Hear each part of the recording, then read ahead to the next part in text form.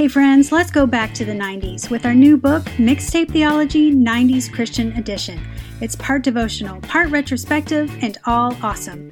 Rediscover the wonder of songs like The Great Adventure and Jesus Freak as you uncover their spiritual significance. But you know, we couldn't just give you a book without some 90s Christian cheese. We've included some original comics and hilarious retrospectives. Michael Tate of Newsboys and DC Talk calls Mixtape Theology the ultimate nostalgic throwback, and Michael W. Smith calls it a great read. Mixtape Theology will have you falling in love with these songs and the gospel all over again. It's nostalgia served with a side of renewed faith, and it's available now at Amazon and Walmart.com. Now, back to the podcast.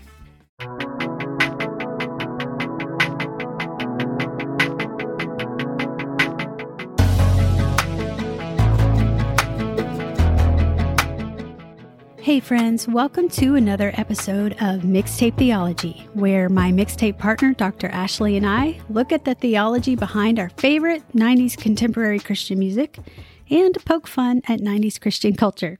I'm your host for this one, Rachel Cash. Today's episode, we're going to be looking at Michael W. Smith's song, Secret Ambition, from his 1988 album, Eye to Eye. Yes, that's right, I said 1988. Please forgive me. I discovered this song in the 90s by watching its music video. So if you haven't seen the music video for Secret Ambition, I highly recommend it. It's pretty good. Secret Ambition was also included on his first Decade Greatest Hits compilation that was released in 1993. So I'm going to cheat and include it here in our podcast episode. This song was written by Amy Grant, Michael W. Smith, and Wayne Kirkpatrick, a trio of prolific songwriters for sure. And the lyrics of the song reflect on how so many in Jesus' day completely missed who he was and what his plan was. The lyrics go like this.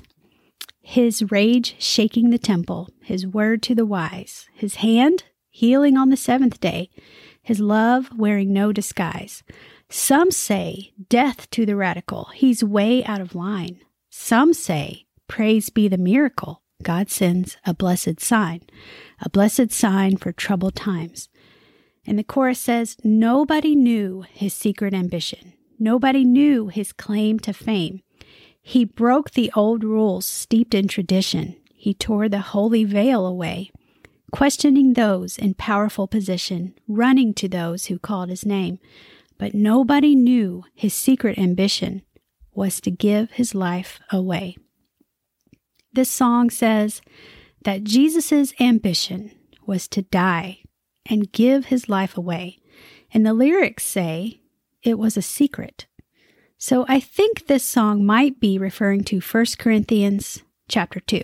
In this letter from Paul repeatedly contrasts the wisdom of man versus the wisdom of God, the spiritual from the natural, and the superiority of the hidden wisdom of God, which is Christ crucified. So with that context, let's look at 2 Corinthians chapter 2, verses 6 through 10. It says, yet among the mature we do impart wisdom, although it is not a wisdom of this age or of the rulers of this age who are doomed to pass away, but we impart a secret and hidden wisdom of God, which God decreed before the ages for our glory.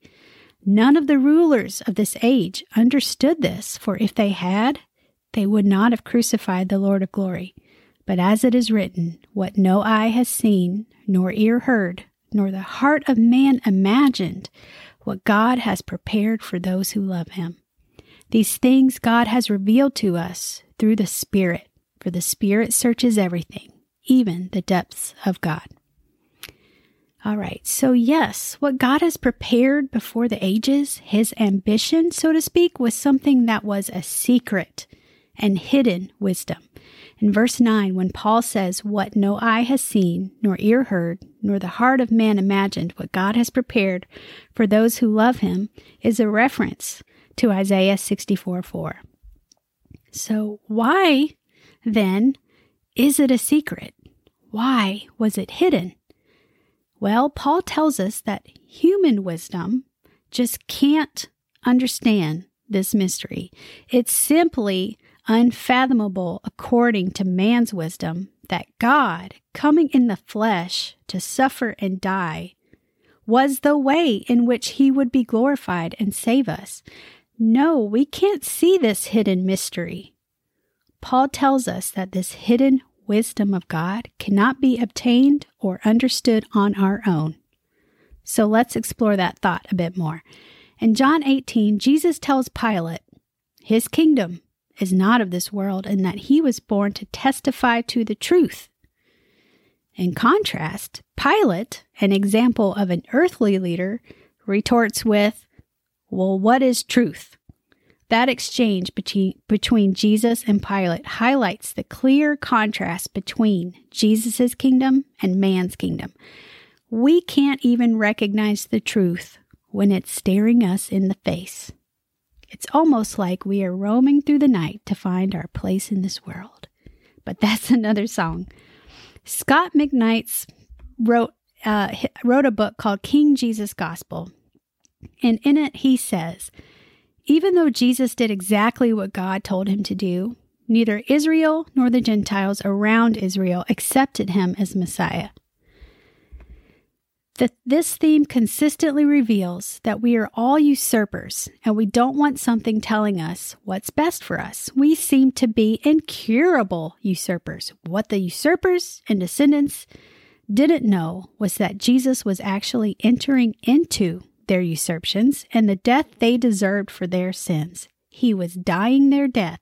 He was shouldering their sins and punishment due their sins, and he was absorbing the just wrath of God against all sin.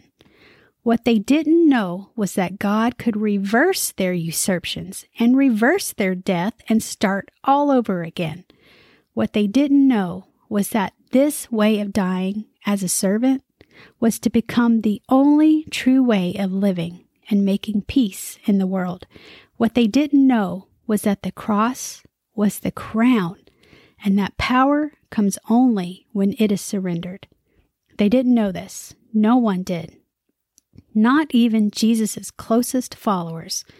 What the usurpers didn't know was that they had met their match in King Jesus, who was about to usher in an alternative kingdom.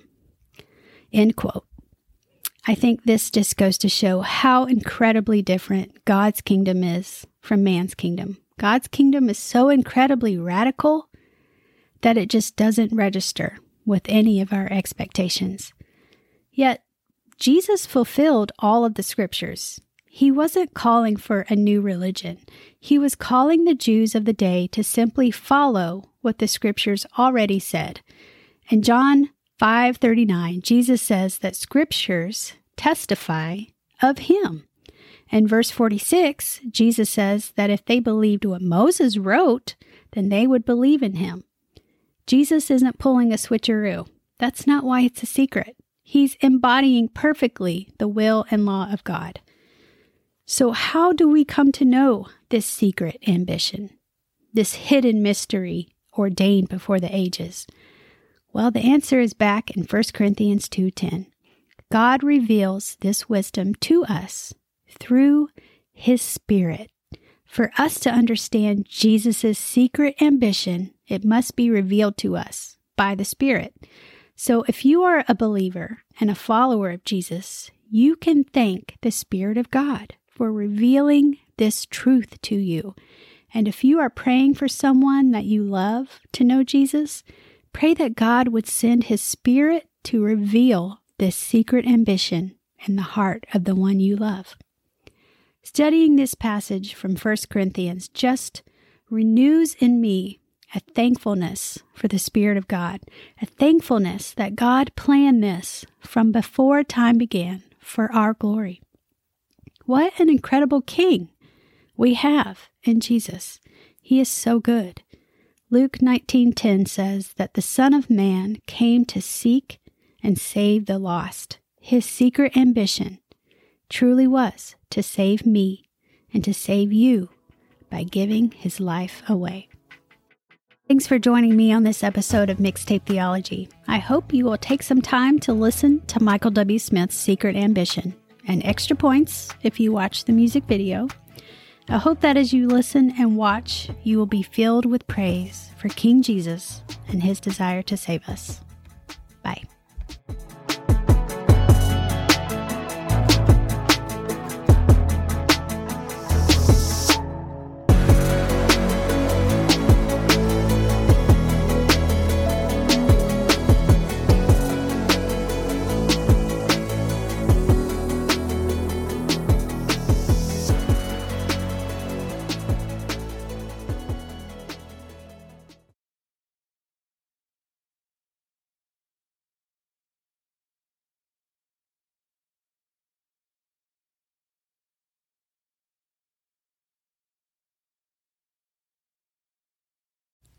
The Mixtape Theology Podcast is part of the NRT Podcast Network. Find more Christian music-related podcasts at newreleasetoday.com.